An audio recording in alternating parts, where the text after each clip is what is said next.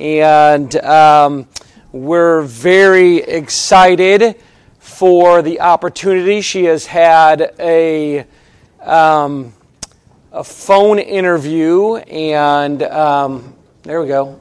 She's had a phone interview, and she this week she'll find out if she's accepted into going for short term, either a year or two, into missions and ministry, where she will be traveling to different churches, singing with a group, ministering at revivals and youth programs and camps.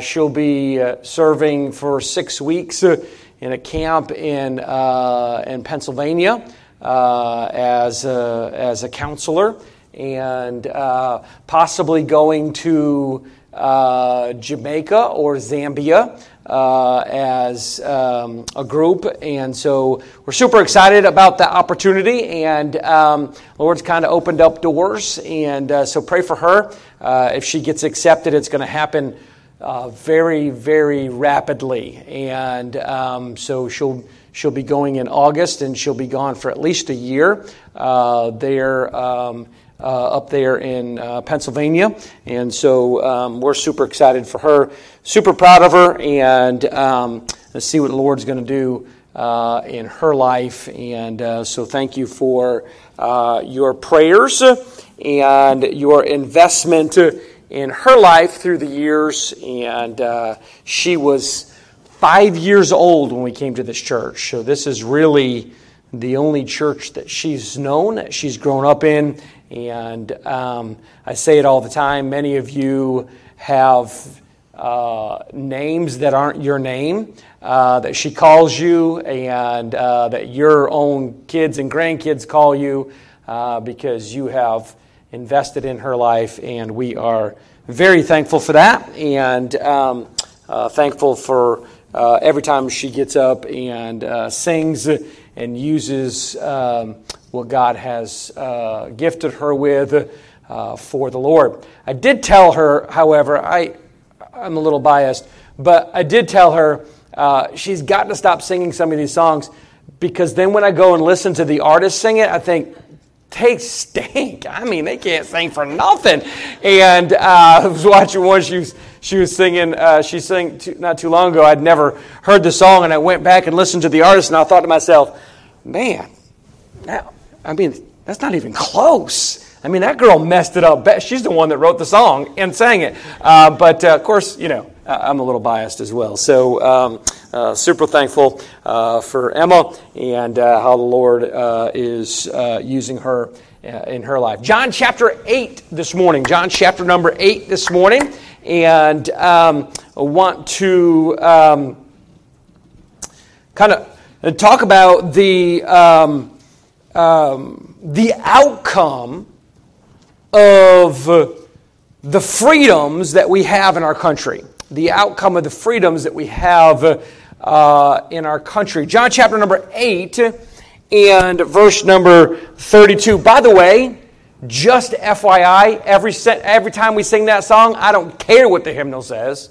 It's such a worm as I guess we just don't want to be offensive. I guess that's why we changed it. I don't know. But I tell you, if I'm in another church and they're singing that song, I always say, such a worm as I. And people look at me like, no, that's what the song says. And by the way, such a worm as I. That's accurate, folks. And I just love that song. Just one of those old hymns I just absolutely love. Chapter number 8, verse number 32, the book of John. The Bible says, "And ye shall know the truth, and the truth shall make you free."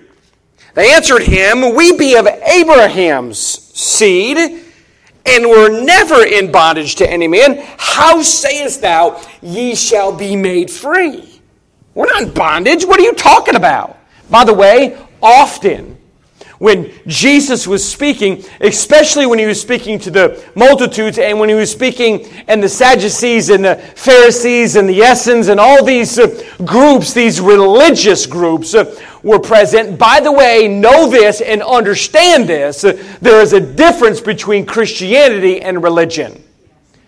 Big difference between Christianity and religion. So these religious crowds, they'd get around and man, what was their goal? Their goal was always to trip, trick, and corner Jesus. They try to catch him in saying what he shouldn't say, try to trick him with something that they were gonna say to see if he'd go against the law. They were constantly doing this. So Jesus is speaking here, and Jesus said, listen, the truth will make you free.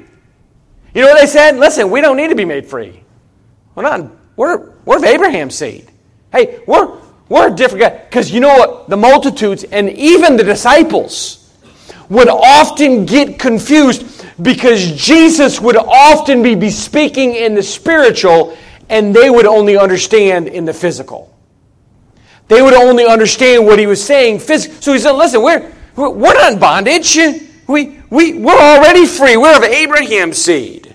Listen what he says in verse 34. Jesus answered them, verily, verily, I say unto you, whosoever committeth sin is the servant of sin.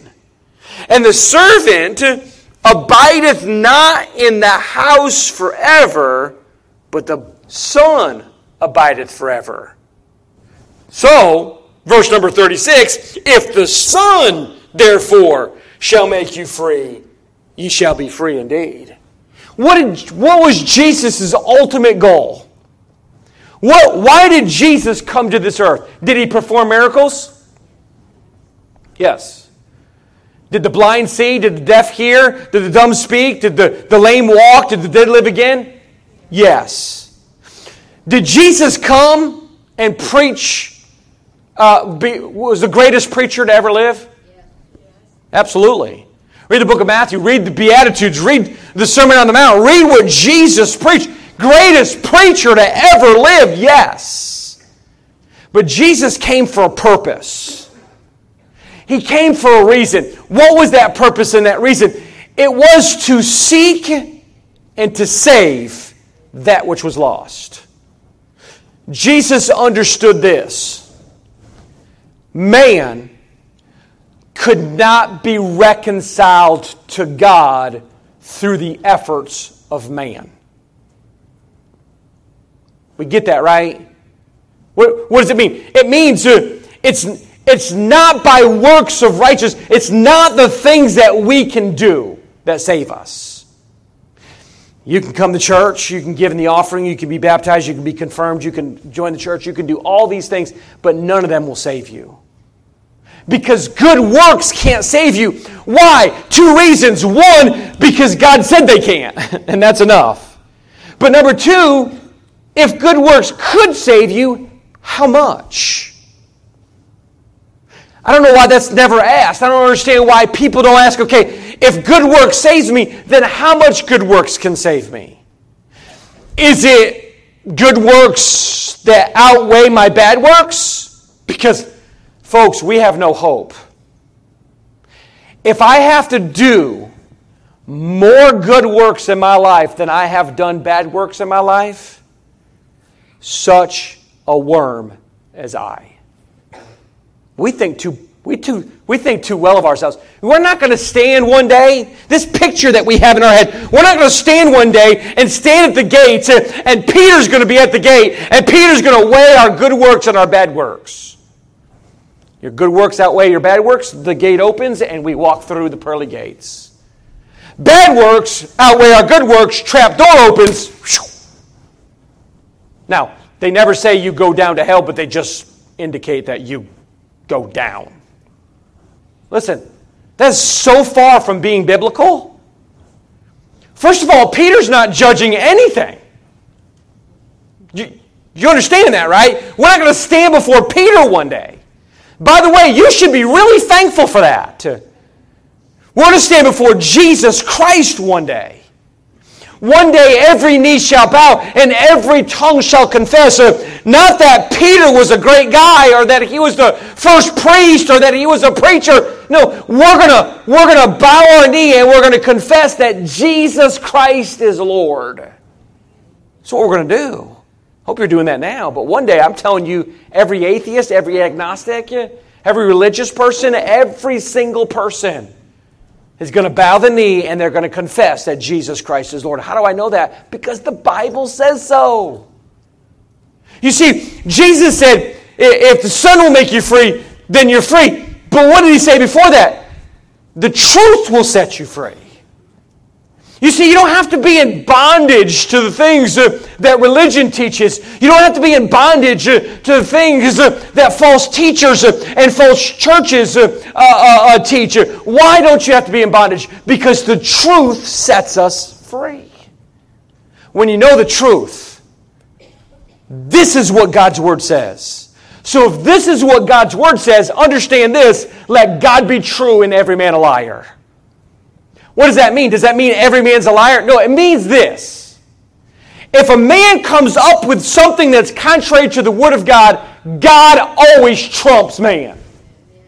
Does that make sense?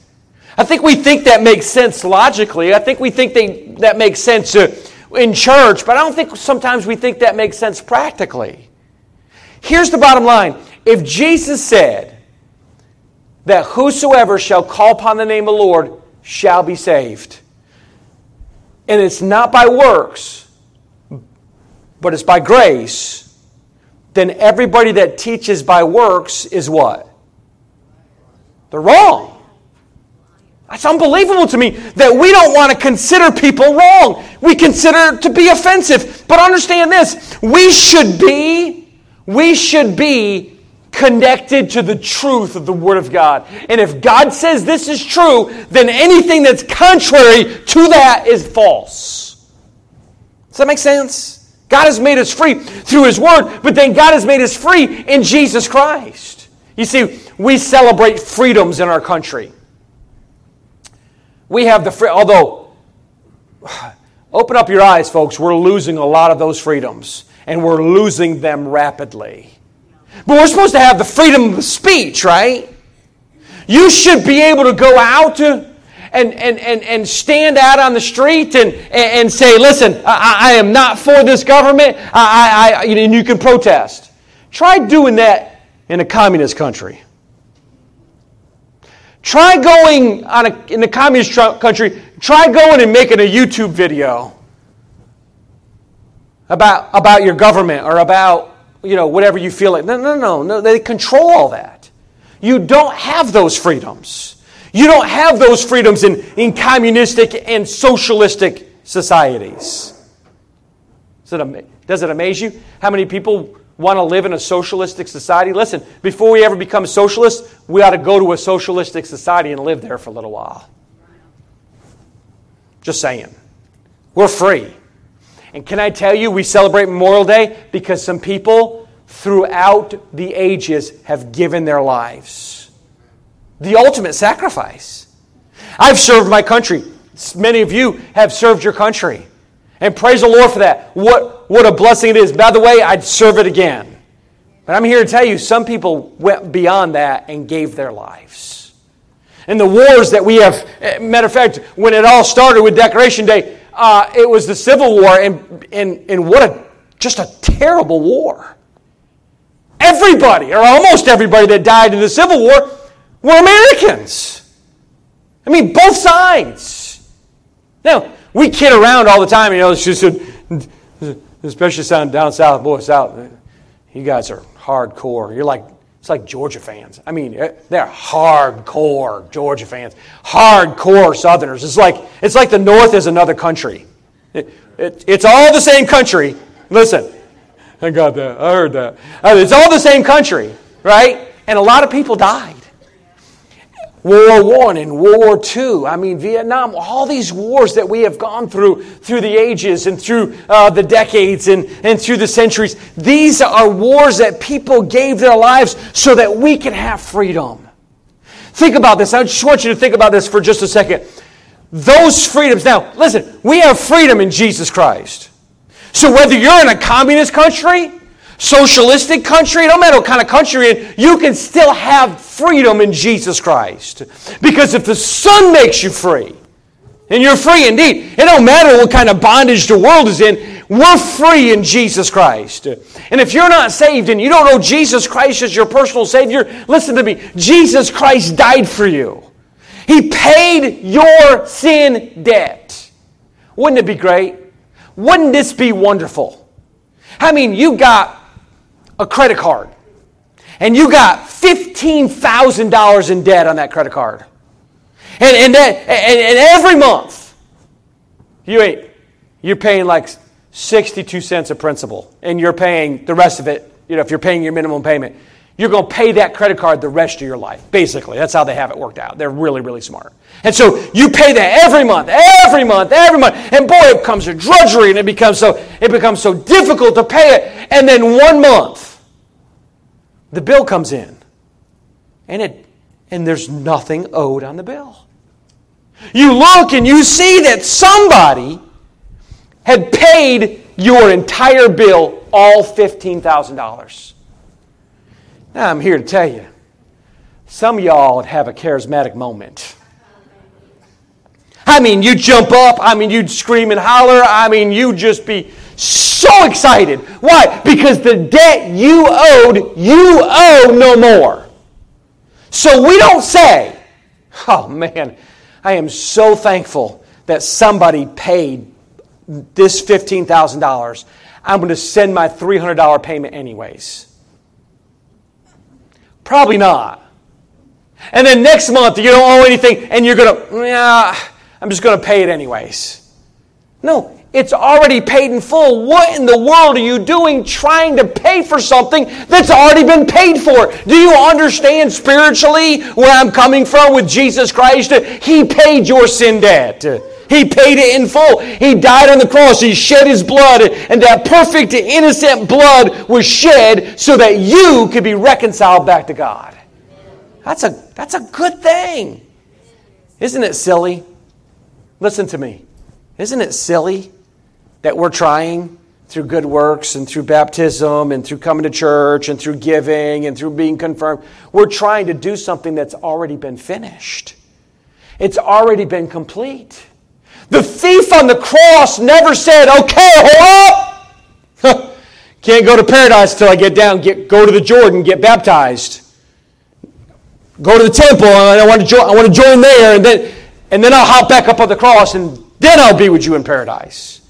No, Jesus said, today thou shalt be with me in paradise. Because it had nothing to do with the works of the thief on the cross. It had everything to do with the man in the middle of the cross who paid our sin debt. What a great thing. We're free in Christ. But we've been set free in our country too. Do you realize you could have been born somewhere else? People that are born in socialistic countries, people that are born in Islamic countries, they didn't choose to be born there. They didn't get a choice to be born there. That's where they were born. And they were born in those circumstances. And thank God that they can be set free in Christ. But here in the United States of America, at least currently, we have freedom. And as I was thinking about this freedom, the freedoms that we have, I was thinking about what we're doing today. I think what we're doing today has been absolutely taken for granted in our country. This idea, this Hebrews chapter 10, verse 25 idea. What does the Bible say in Hebrews chapter 10, verse 25? That we should not forsake the assembling of ourselves together. That as we see things grow worse, we should be meeting more and not less. But we miss church for everything. Now, I get it. I'm preaching to you that are here on Memorial Day weekend here in church. I get it. But I'm telling you, we miss church for absolutely everything. And here's the reason why. Church has not landed as a priority in our lives today. This gathering together. You see, this idea that we can have church at home. For years, I've been against. Not against, I just haven't been real excited about the whole recording the services. And I'm glad we have, through COVID, made us do that. And I'm glad because of our shut-ins. But you know what it often does? It often gives people the opportunity to stay home that could be in church. Well, I'm watching church online. A lot of churches have gone to small groups. I am not against small groups. I've got a bunch of books on small groups. I think Sunday school is small groups. But they've gone to such small groups that some churches have groups of people in their homes. And maybe one or two, or this family over here. There's something different about corporately gathering together with God's people. There's something different about iron sharpening iron. It's something different about bearing one another's burdens. There's something different about looking somebody in the eyeballs. Technology is absolutely a great thing. Absolutely a great thing. You can now on your phone just punch in an address and it'll tell you where to go. You don't have to get out an atlas. You don't have to get out a map. My father-in-law, he loves maps. Dad, I'm not the GPS is telling me to go this way. I'm not going that way. Because every time I go your way, two things happen. One, it adds an hour to my time. And two, I go through the worst neighborhood in the city. I'm going this way, Dad. I'm thankful for technology, right? We have technology. But let me tell you what technology's done. Technology has allowed us to be cowards. Do you hear me? Be cowards. Because now we can say things over Facebook or Instagram or through text or through email that we would never have the nerve to say face to face. There's something about being able to meet together and knowing what other people are going through and being there for each other. There's something about gathering. And God has put us in a country and given us freedoms. And men and women have given their lives so that we can have the freedom on Sundays and Wednesdays and whatever other day we want to meet to come and gather together. Something about it. Something about the piano and the organ playing. Something about singing together. Something about rubbing shoulders with one another. Something about being there for one another. We have been set free to gather. Think about this. Okay, so my intro is done. I don't get it. Sometimes I just don't get it. But listen, let me give you a couple things. Number one, we need to gather together. We need to gather together. I want to give you this first one because I think it's important. We need to gather together for purpose. For purpose. Do you realize, I know you do. I know you do. I know you realize it practically, and I know you realize it because I say it all the time. But God has got us here for purpose. God has got us here for a reason. And sometimes we have gotten so selfish that all we think about is ourselves. All we think about is what's in it for me. Okay, is something in it for my family? Is it something in... Now, listen, if I was to go searching for a church, and I'm not a pastor, and I go searching for a church and I have a family, what am I going to do? I'm going to go search for a church. There's several things I'm going to look at when I go to that church, right? If I got small children, I'm going to look at the children's program. Why? Because I'm responsible for my children. And I want my children to be in a good children's program. If I have teenagers, I want to see if that church has a good teen program. Who's the leader of that program? What are some of the activities they do? That's some of the things that I'm going to look for. If I have young adults that are still in my house, I'm going to look at the young adult ministry. There's some things I'm going to look at. I'm going to look at the preaching. I'm going to look at the singing. I'm going to look at all these things. But let me tell you what we don't do anymore. I'm not saying those things are bad. Those things we're responsible for. But you know what we don't do anymore? We don't go to church and say, where can I serve? What ministry do they have that the gifts that God has given me, I can put to practice in this church? How can I fit? How can I be a blessing? You know why? Because often we forget that God has got a purpose for our lives. God wants you, listen to me, God wants you plugged in. Now, it looks different for different people, doesn't it? Sometimes God wants you up front where people see. Sometimes God wants you behind the scenes. But God wants you doing something. Maybe it's there to encourage. Maybe it's there to pray. Maybe it's there to preach. Maybe it's there to fill in the Sunday school. Maybe it's there for the children's program. Maybe it's there for the music. Whatever it is, God has gifted you. If for 1 second you think, as a born-again individual, that you're not gifted, you've been lied to by the devil. And you're lying to yourself. Because God has gifted all of us. He's just gifted us in different ways. I don't go to bed at night with my head swimming and me thinking to myself, man, I just wish I could sing like Forrest. I don't. Matter of fact, I don't even think about that. Listen, when I sing, I just sing. If you don't like it, close your ears. I'm not singing for you. I'm singing for the Lord. But I do understand that God has gifted. I am not joining the choir. If you ask me to sing in the trio, been here 13 years, never been asked that. But if you ever ask me to sing in the trio, I'm going to tell you no. Why? Because God hasn't gifted me in that area. And I'm okay with that.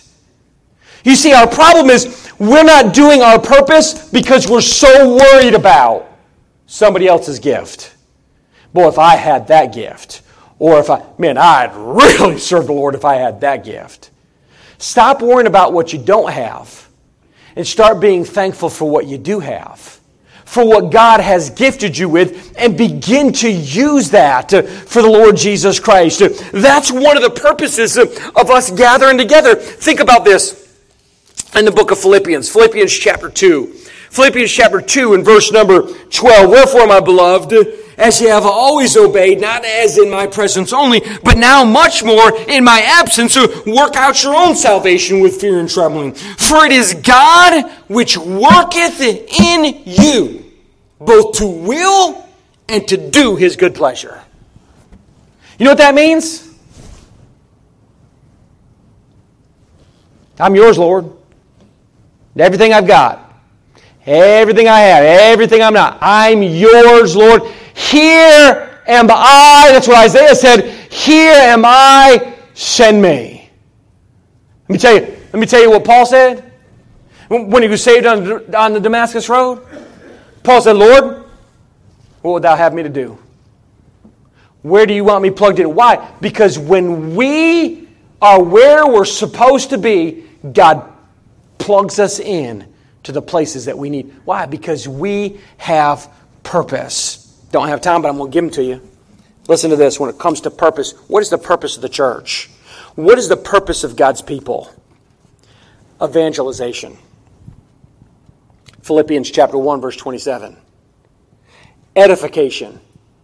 Philippians 4, verses 17 through 19. Emulation. What is emulation? Aren't we supposed to be like Christ?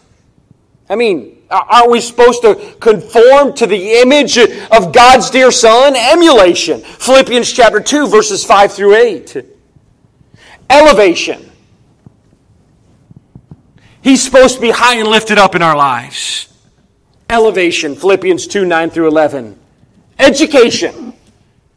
Education. Listen, we ought to be growing in the grace and the knowledge of the Lord Jesus Christ. Philippians chapter 3 and verse 10. And then evaluation.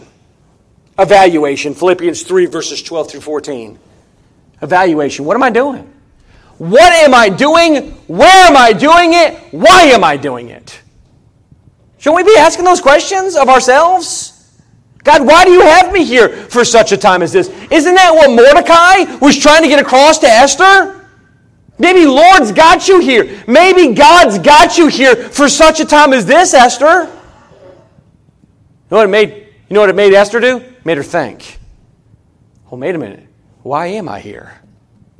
Why did God put me in this situation? Not here just as a church, but here in the circumstances that you find yourself in life. In your family, in your relationships, in your workplace, in your church, and everywhere we go. Let's not leave church and forget the purposes that God has for our life. God's got a purpose for your life, whether you're sitting here at the church or you're at the beach or you're in the Walmart or wherever you might be. God's purposes haven't changed. We just often forget that God's got a purpose for our life.